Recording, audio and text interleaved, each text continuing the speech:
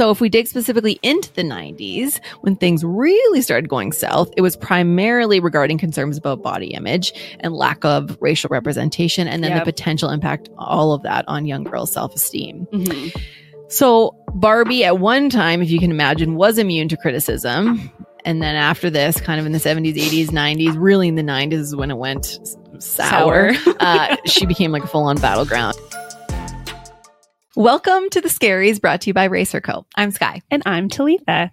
We are proudly broadcasting from Treaty 4 territory here in Regina, and in each episode we tackle the alarming, inconceivable, questionable, shocking, and scary statistics relating to, impacting, and intervening with the lives of women and girls worldwide. You'll hear the scariest truth, get tools and tips, and learn about what you can do about it. And The Scaries is really an opportunity to raise awareness, share resources, and use our voices as women and supporters of women to make some real change. We'd also like to note, as always, that these views and opinions expressed are solely our own, and the podcast is for entertainment purposes only. And we may be sharing some content that could be triggering to you, so please listen with caution. As straight, cisgender, white, able-bodied settler women, we are aware of the privilege that we have, and we want to use this platform to spread awareness about the scary reality from around the world that women face in different life situations. Why? Because sometimes nothing is scarier than being a woman.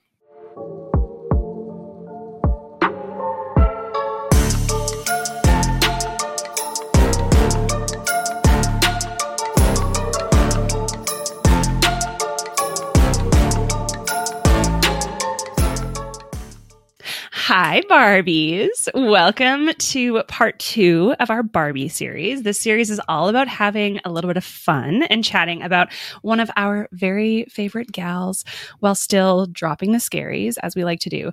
Frankly, we've realized that doing this podcast, we needed a little bit of a break from like the cold. It gets a little heavy sometimes. It's a little bit dank. It gets hard truths that we're investigating every week, as you will find out in next episode.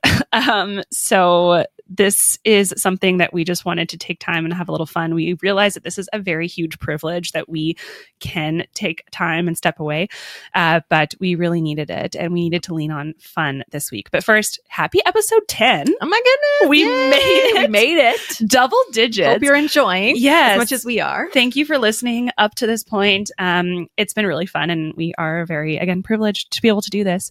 Also, I'm super excited to do this fun episode this week because it's actually Skylar's birthday. So this is like a fun little celebratory party time for her. We didn't want to go like too heavy for birthday episodes. Heavy enough, just turning the age I'm turning. So she's like, oh God. So anyways, this is Skylar's birthday, episode 2. So please wish her a happy birthday. She is a queen, and she deserves it. Thank you. Anyways, so after outlining the history of Barbie in part 1, and if you haven't listened to part 1, please listen to part 1. Today's episode explores the fallout of Barbie, particularly prevalent in the 90s, during the goth, grunge, riot grrrl era and the third wave of feminism, as it's called, and then up until now into the fourth wave of feminism.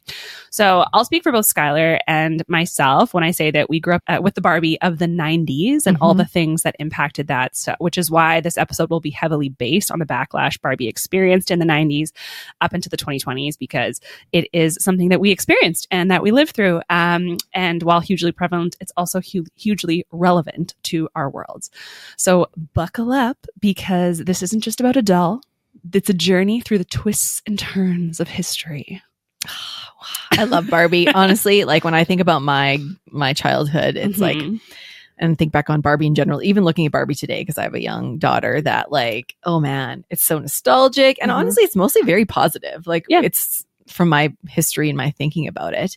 And I honestly like, but now as I shop, and my daughter's birthday is like the day after mine pretty much. So I'm looking for gifts for her, and she does really love Barbie. And now I'm more aware though of True. like, what is she playing? What are the subconscious messages that are we sending through our toys, through our messages, through so many things that we do in our lives. And I actually do feel like there may have been an impact on self-esteem and body image as a result of playing with Barbies my whole life. Now that I think about it. Right. So like, I mean, we grew up in the 90s. It was girl power, Spice Girls. It was, you can do anything, be anything, do it, you go girl, all of that stuff. And I'm still feel that way today. And I feel like today that's similar messages that we're getting. But I think the biggest issue that now, I didn't think about this as a kid. Right. Again, a lot of privilege that I have as a white woman. But there is not, and still a lot of inclusivity when we think about Barbie. And just like general representation of normal people, right? Not just different ethnicities and abilities and different things like that, but just what does a normal person look like? Do they have lines? Do they have scars? Do they have blemishes? All those things that just Barbie just did not have, right? So I feel like pristine, right? Like everything was untouched, perfect, And even today, they don't have that. No, not really any dolls have that if you think about it. So just I feel like that this idea of perfection and all the bars that it sets, regardless of adding in some of those inclusive factors today, there's still some improvement that we need to do. Yeah, absolutely. So I think that's where Barbie needs to go next. If you're listening, Mattel, I think we need to just they are normalize. Definitely listening to this episode. Like please just add in some of the. Can you imagine like Barbie actually had cellulite or just even lines or like stretch marks or some like a couple blemishes or even if she wasn't so symmetrical, like her one ear was bigger, or one boob was bigger. We all have one boob that's bigger. True. Very it's true. an actual fact. So why aren't we showing those things? That's normal. Yeah, it's very, very normal. Anyway, that's my thoughts. Next episode, we'll be talking about how our boobs are different sizes. So if you look back at history, the negative backlash against Barbie and her perceived impact on women and girls began to gain traction in the late 20th century, but it's sort of always been around since she first came to market. So picture this. It's 1959, the height of the Cold War, and Mattel introduces Barbie to the world, as we've gone over in part 1. But hold on, because things weren't all sunshine and rainbows. As ideas of feminism and womanhood changed over the years, so did Barbie herself. The civil rights movement was gaining momentum, and the second wave of feminism was making waves across various fronts: racial, sexual, and political. Yet in this tumultuous time, Barbie emerged seemingly unscathed from the intense criticism swirling around the world. To many, she was just a toy for little girls, transcending racial boundaries. Back then, Barbie was seen as a symbol of childhood, untouched by the scrutiny of progressive, socially conscious women. But oh, how the times would change. Oh, how the tables have changed. So as we know, Barbie sales soared over the years. I feel like there's probably been some dips in the history, but really it's continued to, she's lived on for so many years, for decades. But she's also been the subject of protests throughout the time as well. And this is usually because of, like I mentioned, her unachievable figure. So since the 1970s, she was created in 1959, I think the year was. So since the 70s, shortly after she was launched, Barbie has been criticized for materialism specifically. She's got the houses, she's got the cars, she's got all the clothes you can ever imagine. And of course, the unrealistic body proportions. Critics at the time argued that Barbie's exaggerated and unrealistic physique could contribute to negative body image and self-esteem among young girls. And feminists at Berkeley and around the world burned her in the 70s as a symbol of male oppression. Interesting. Yeah. And again, these critics or these beliefs and perspectives are not really, they haven't gone away. No, they've been around in the 70s here. and they're still around. Yeah. So fast forward to the 80s and the 90s, a political U-turn took in the United States, in particular to the right. An era of conservatism swept the nation, and movements deemed too radical or insufficiently patriotic were targeted.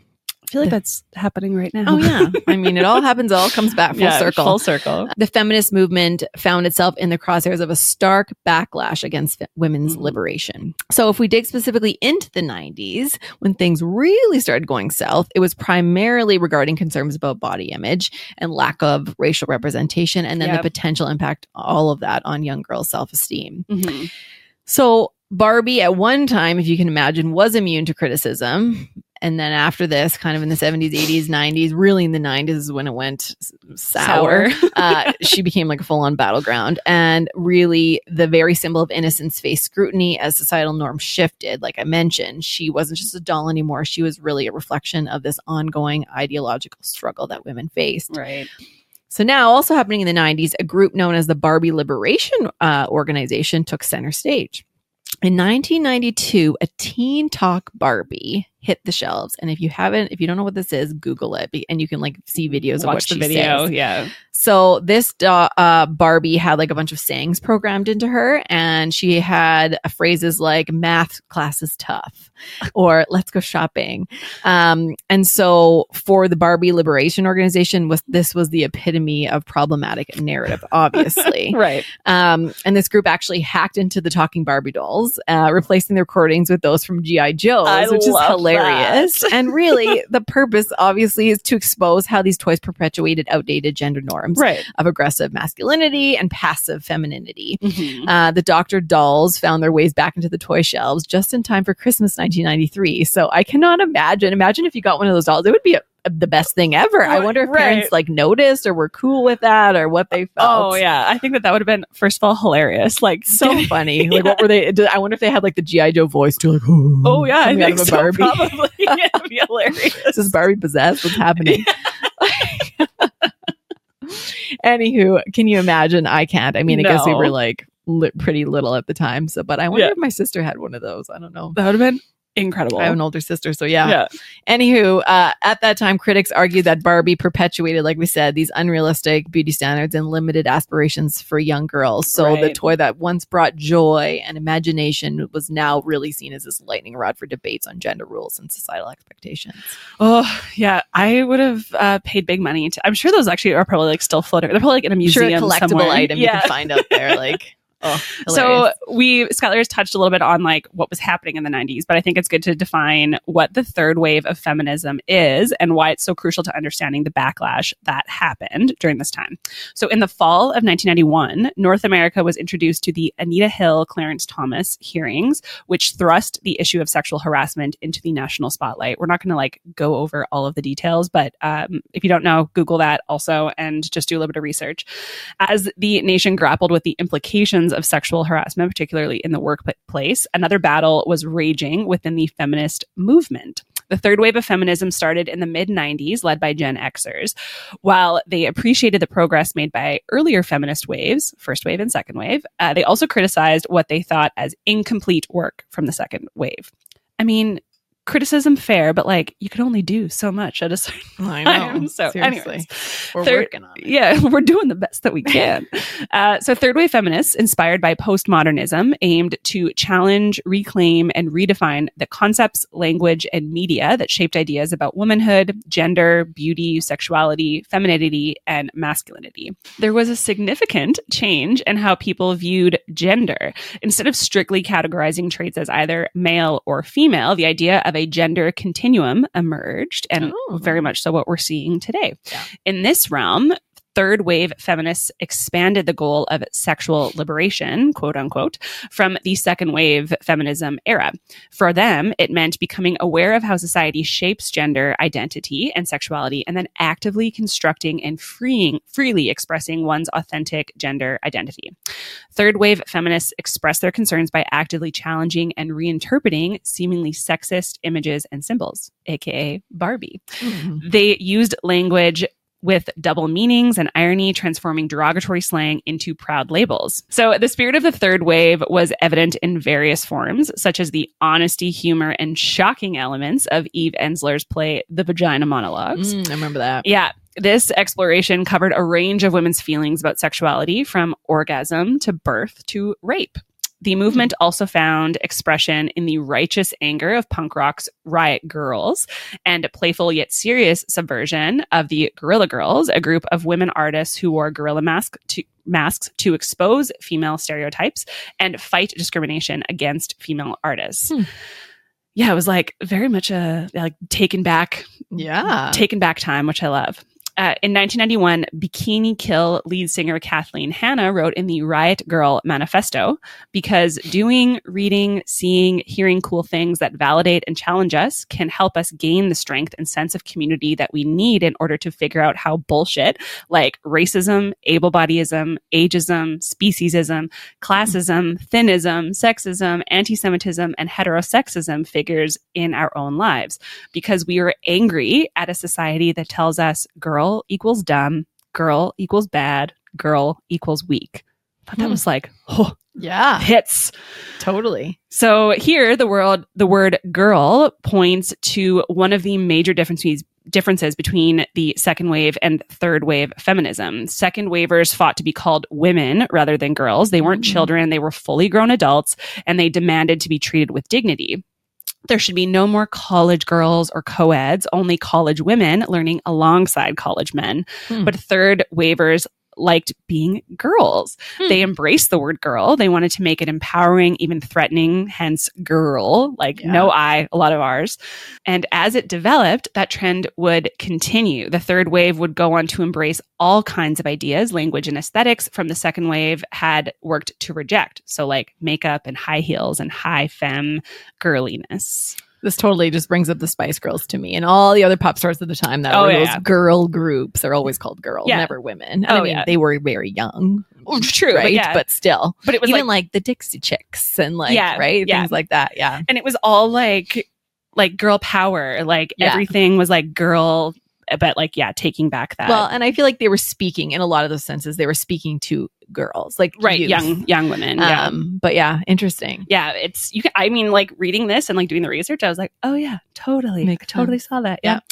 So the third wave of feminism was also more inclusive of women and girls of color compared to the earlier waves, in response to stereotypical portrayals of women as either passive and weak or domineering and promiscuous. The third wave redefined women and girls as assertive, powerful, and in control of their own sexuality. Again, where I think this like backlash against Barbie came. So with all of that, the 1990s also saw a significant increase in criticism regarding Barbie's influence on body image. With the rise of research on the impact of media and toys on self-perception, many began to argue that Barbie's impossibly tall and slender figure could contribute to unrealistic beauty standards and potentially lead to body dissatisfaction among girls. But more on that in a little bit. So, I mean, we've chatted about this kind of in the intro and even in our first episode around Barbie. Is Barbie, based on all of her careers and the fact that she shows that girls could be anything, this symbol of empowerment and this badass woman paving the way for young girls to dream big? Or is she this sexist symbol of perfection and unattainable beauty standards or body standards? Realistic, perpetuating an unrealistic beauty that none of us can ever, literally, it's impossible to model after. So, like, what is this? Or maybe it's both. I don't know, but it's a debate, and we're inviting you with the information we're sharing today to make your own kind of assumptions and decisions on this. Yeah, absolutely. So there were some key factors, though, that really contributed specifically to the scrutiny around Barbie at this time. So, and I'll just name kind of the key ones. So the first one, like we shared many times, and it's probably the biggest one, is those unrealistic body standards. So this is the primary criticism. It talked about her unattainable physical proportions, which were seen as just never possible. The doll, she had obviously an exaggerated hourglass figure with a tiny waist, a large bust, long legs, really was a poor representation of a healthy and normal body, especially for young girls. Critics argued that this unrealistic portrayal could contribute, like we said, to body image issues and leading to just all kinds of eating disorders and different things down the road. On those same lines, the other issue was the impact on self-esteem for girls. So studies and discussions in the 90s suggested a potential link between exposure to dolls like Barbie and negative self-esteem among young girls. The argument was that constant exposure to an idealized and unattainable body type could contribute to feelings of inadequacy and dissatisfaction with your own appearance, which makes sense. I feel like still exists even. Oh, yeah, 100%. The Kim Kardashians of the world. And that's even more in it. Like, maybe not more, but again, equally as attainable. Totally. And then here's another piece that they criticized was perpetuating gender stereotypes, which we mentioned. So beyond the body image, critics argued that she perpetuated these traditional gender stereotypes, even though she did a lot of like different careers, which was out of the box for sure. She still emphasized the fashion and the, appearance and that over like what she was learning and things like that in these roles. And they were very often associated, she was very often associated with very feminine roles or stereotypes. Things that she was interested in were fashion, beauty, and shopping, and not some of those other things, even though those were her careers. Like, even I'm sure when she went to the moon, she was like, but look at my cute, like, kinky look at my space outfit. boots. Yeah, exactly. She was all about luxury and affluence and had all the things and needed all the things. And of course, this was a Mattel like sales tactic. Let's get you need the Barbie house, you need the boat and all the things and 16 different types of cars. And I mean, makes sense, but still it perpetuated that you need all these things to be happy and to be full and whole. So there's that lack of diversity. We touched on this pretty heavily in the first episode, but just lack of representation of different ethnicities, especially in the 90s, and not just ethnicities, but body types as well. So that was very limited, as we know. And then educational and career representation. So we do know that she did have a lot of pursuits and broke a lot of boundaries when it came to career types.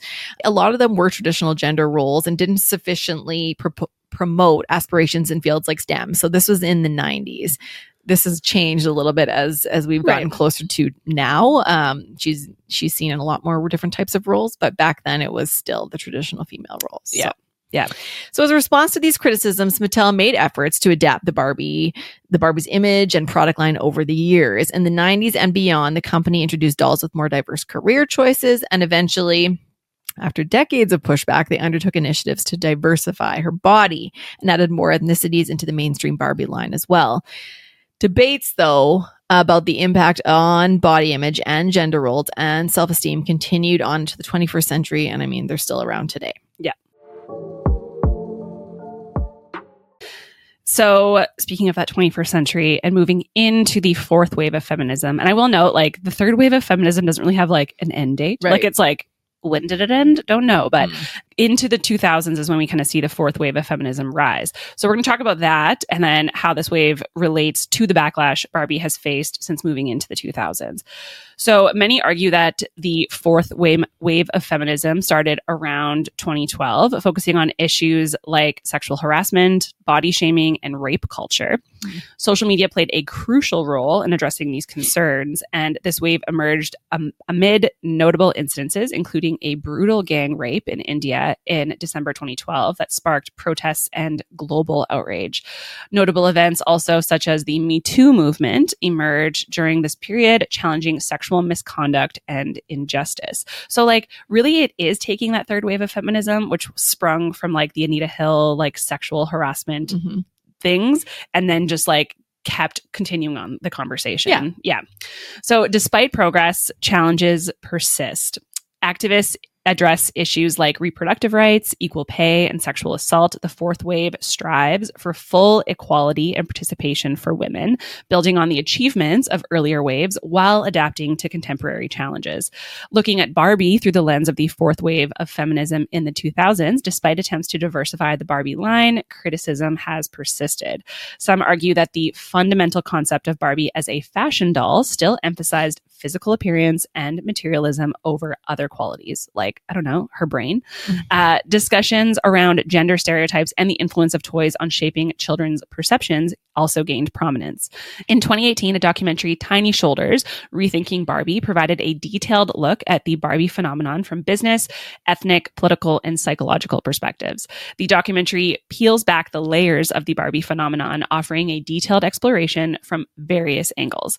Mattel, the powerhouse behind the iconic doll, obviously, was at a crossroads. Faced with shrinking revenues and dwindling consumer base, the company devised a plan in 2016 to introduce a new collection of dolls, a collection that aimed to mirror the full spectrum of racial diversity in both skin tones and body types.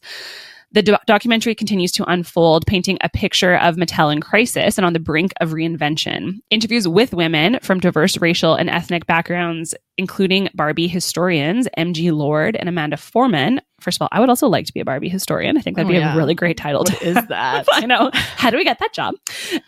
Those two historians have provided invaluable insights into the evolution of this cultural icon. So now in the 2020s, conversations around representation, diversity, and inclusivity in toys continue to be part of broader discussions about societal norms and values. While the brand has tried to address these concerns through product diversification, the ongoing discussions highlight the complex interplay between toys, media, and societal expectations in shaping cultural norms, particularly regarding gender and beauty standards.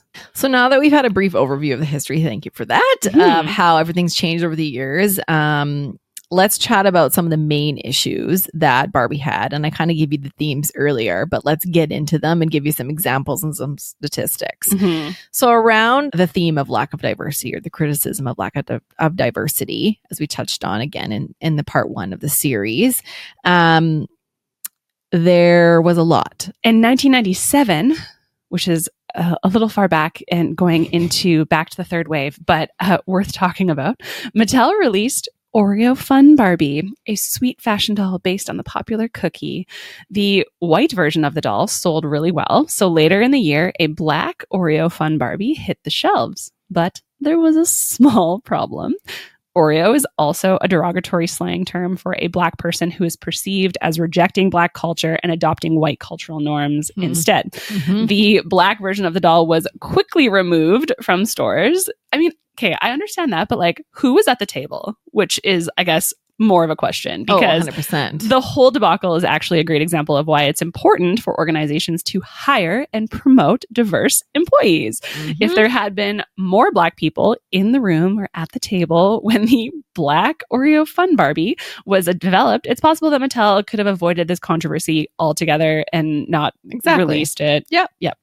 Textbook example. Textbook. Today, Barbie comes in 22 skin tones, 94 hair colors, 13 eye colors, and 5 body types, interestingly. Just 5. I mean, I think there's probably more than 5 body types. But. Yeah, but we're not going to get too deep in the lack of diversity because we've shared so much detail on that already especially in the first part 1. But there was a lot there, but we will get into lack of inclusion. So things like disabilities and things like that. So, on top of ethnic representations that we faced, there was also a lack of inclusion around varying abilities. Mm-hmm. And we mentioned in part 1, but in 1997, Mattel introduced a doll in a wheelchair. However, this is interesting. Again, a textbook example of who's at the table. Mm-hmm. A high school student who purchased the doll, she also had cerebral palsy, and pointed out that the doll wouldn't fit into the elevator of a Barbie dollhouse. So the company announced that it would redesign the house to accommodate the doll so that she could live in her house, and her house is more accessible for this type of Barbie. For her own self. Yeah. So in recent years, Mattel also created dolls with hearing aids, prosthetic limbs, and of course a wheelchair. And Mattel's goal with all of this was for all children to see themselves in Barbie and play with dolls who look like themselves. Mm-hmm. And most recently, this is great, I think this is last spring in 2023, a Barbie with Down syndrome was released by Mattel in an aid to make, again, further diversity and further inclusion. That's great. So yeah, super cool.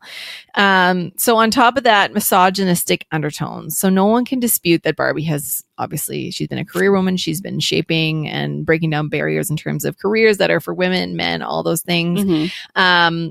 So we talked about that. And in her past, she's had over 200 careers, including recently STEM roles, which has been great to see. However, aside from the career-based dolls, we can't forget how some of her past dolls did really, like we chatted about earlier, perpetuate these misogynistic stereotypes, specifically around her aptitude for math and science. So math is tough. Exactly. So in 2014, a brand caught STEM-related flack for depicting Barbie as incapable of fixing a computer virus without the help of 2 male friends in the book, I Can Be a Computer Engineer. So again, like, she has all these careers, but all the accessories pointing to the fact that she's just there for like arm candy, pretty, exactly, like it was all just like clothing accessories and not actual like materials and resources for the job. Like the book is called I Can Be a Computer Engineer by Barbie, and she can't do it without the help of her 2 male friends in the book. Yeah. So Barbie's also been present in generations of childhoods with billions of books sold. So she's obviously not just a Barbie doll. She has all the merch of all the things. And the older you get, the more fraught conversations surrounding the brand's legacy come. So yeah, we have books. Like I have Barbie books and there's Barbie movies and there's Barbie TV shows now and everything. But a lot of those are very heavily gender stereotyped as well. Oh yeah, for sure. Yeah.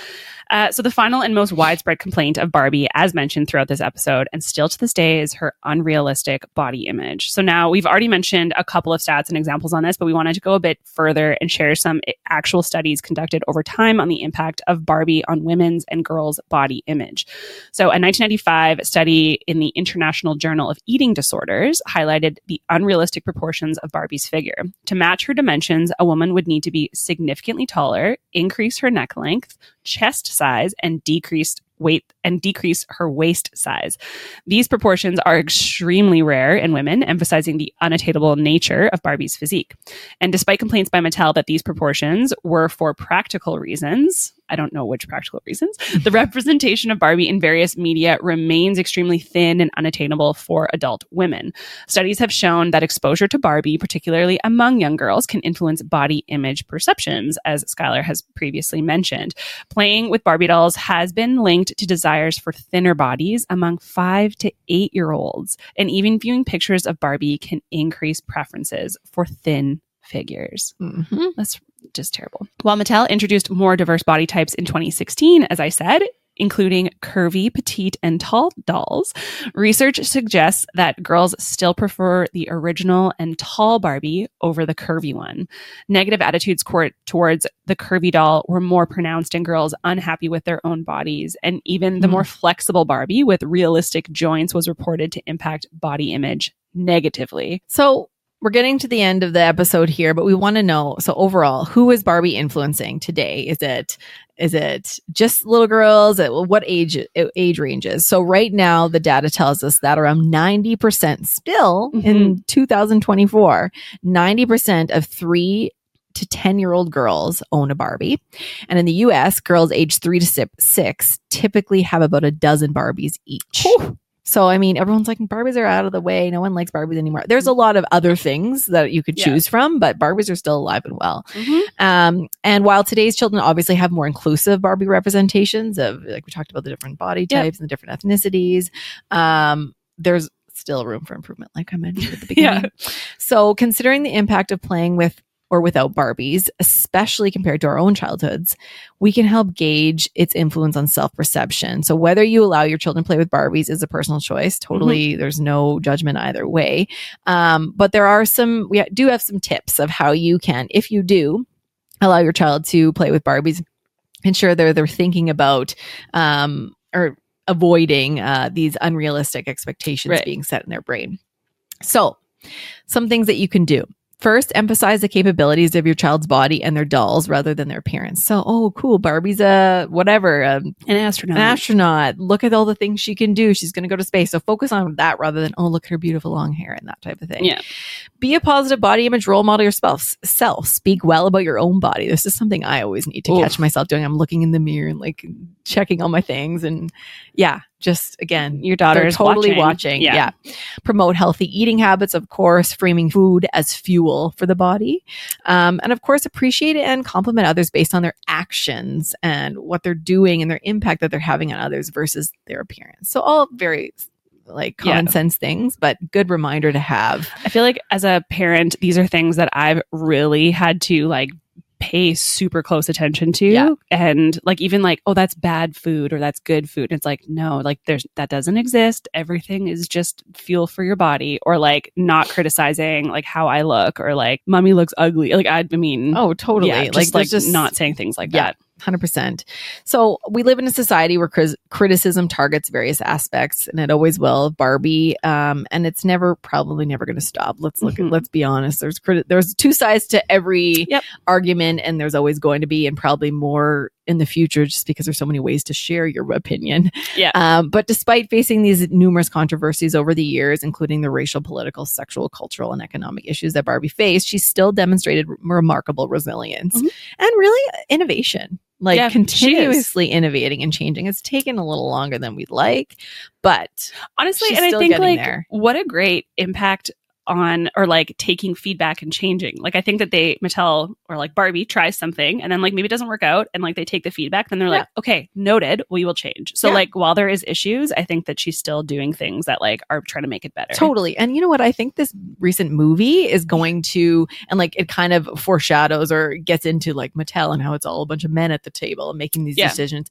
I think that in itself will help change the dial in the narrative and where Barbie goes in the future. Just, I don't know how diverse the Barbie creators are of today, but it just kind of shines a light on, okay, this isn't right. Let's make some changes. And I think we'll see a lot more, a lot more innovation, a lot more inclusive representation in the future. Yeah, so absolutely. So thank you so much for joining us today as we've confronted these not so terrifying, but real and kind of fun and nostalgic statistics around Barbie that have impacted women and girls through the ages. So stay tuned for more ways to together make a positive impact on women and girls and make it a little bit less scary for it to exist as a woman.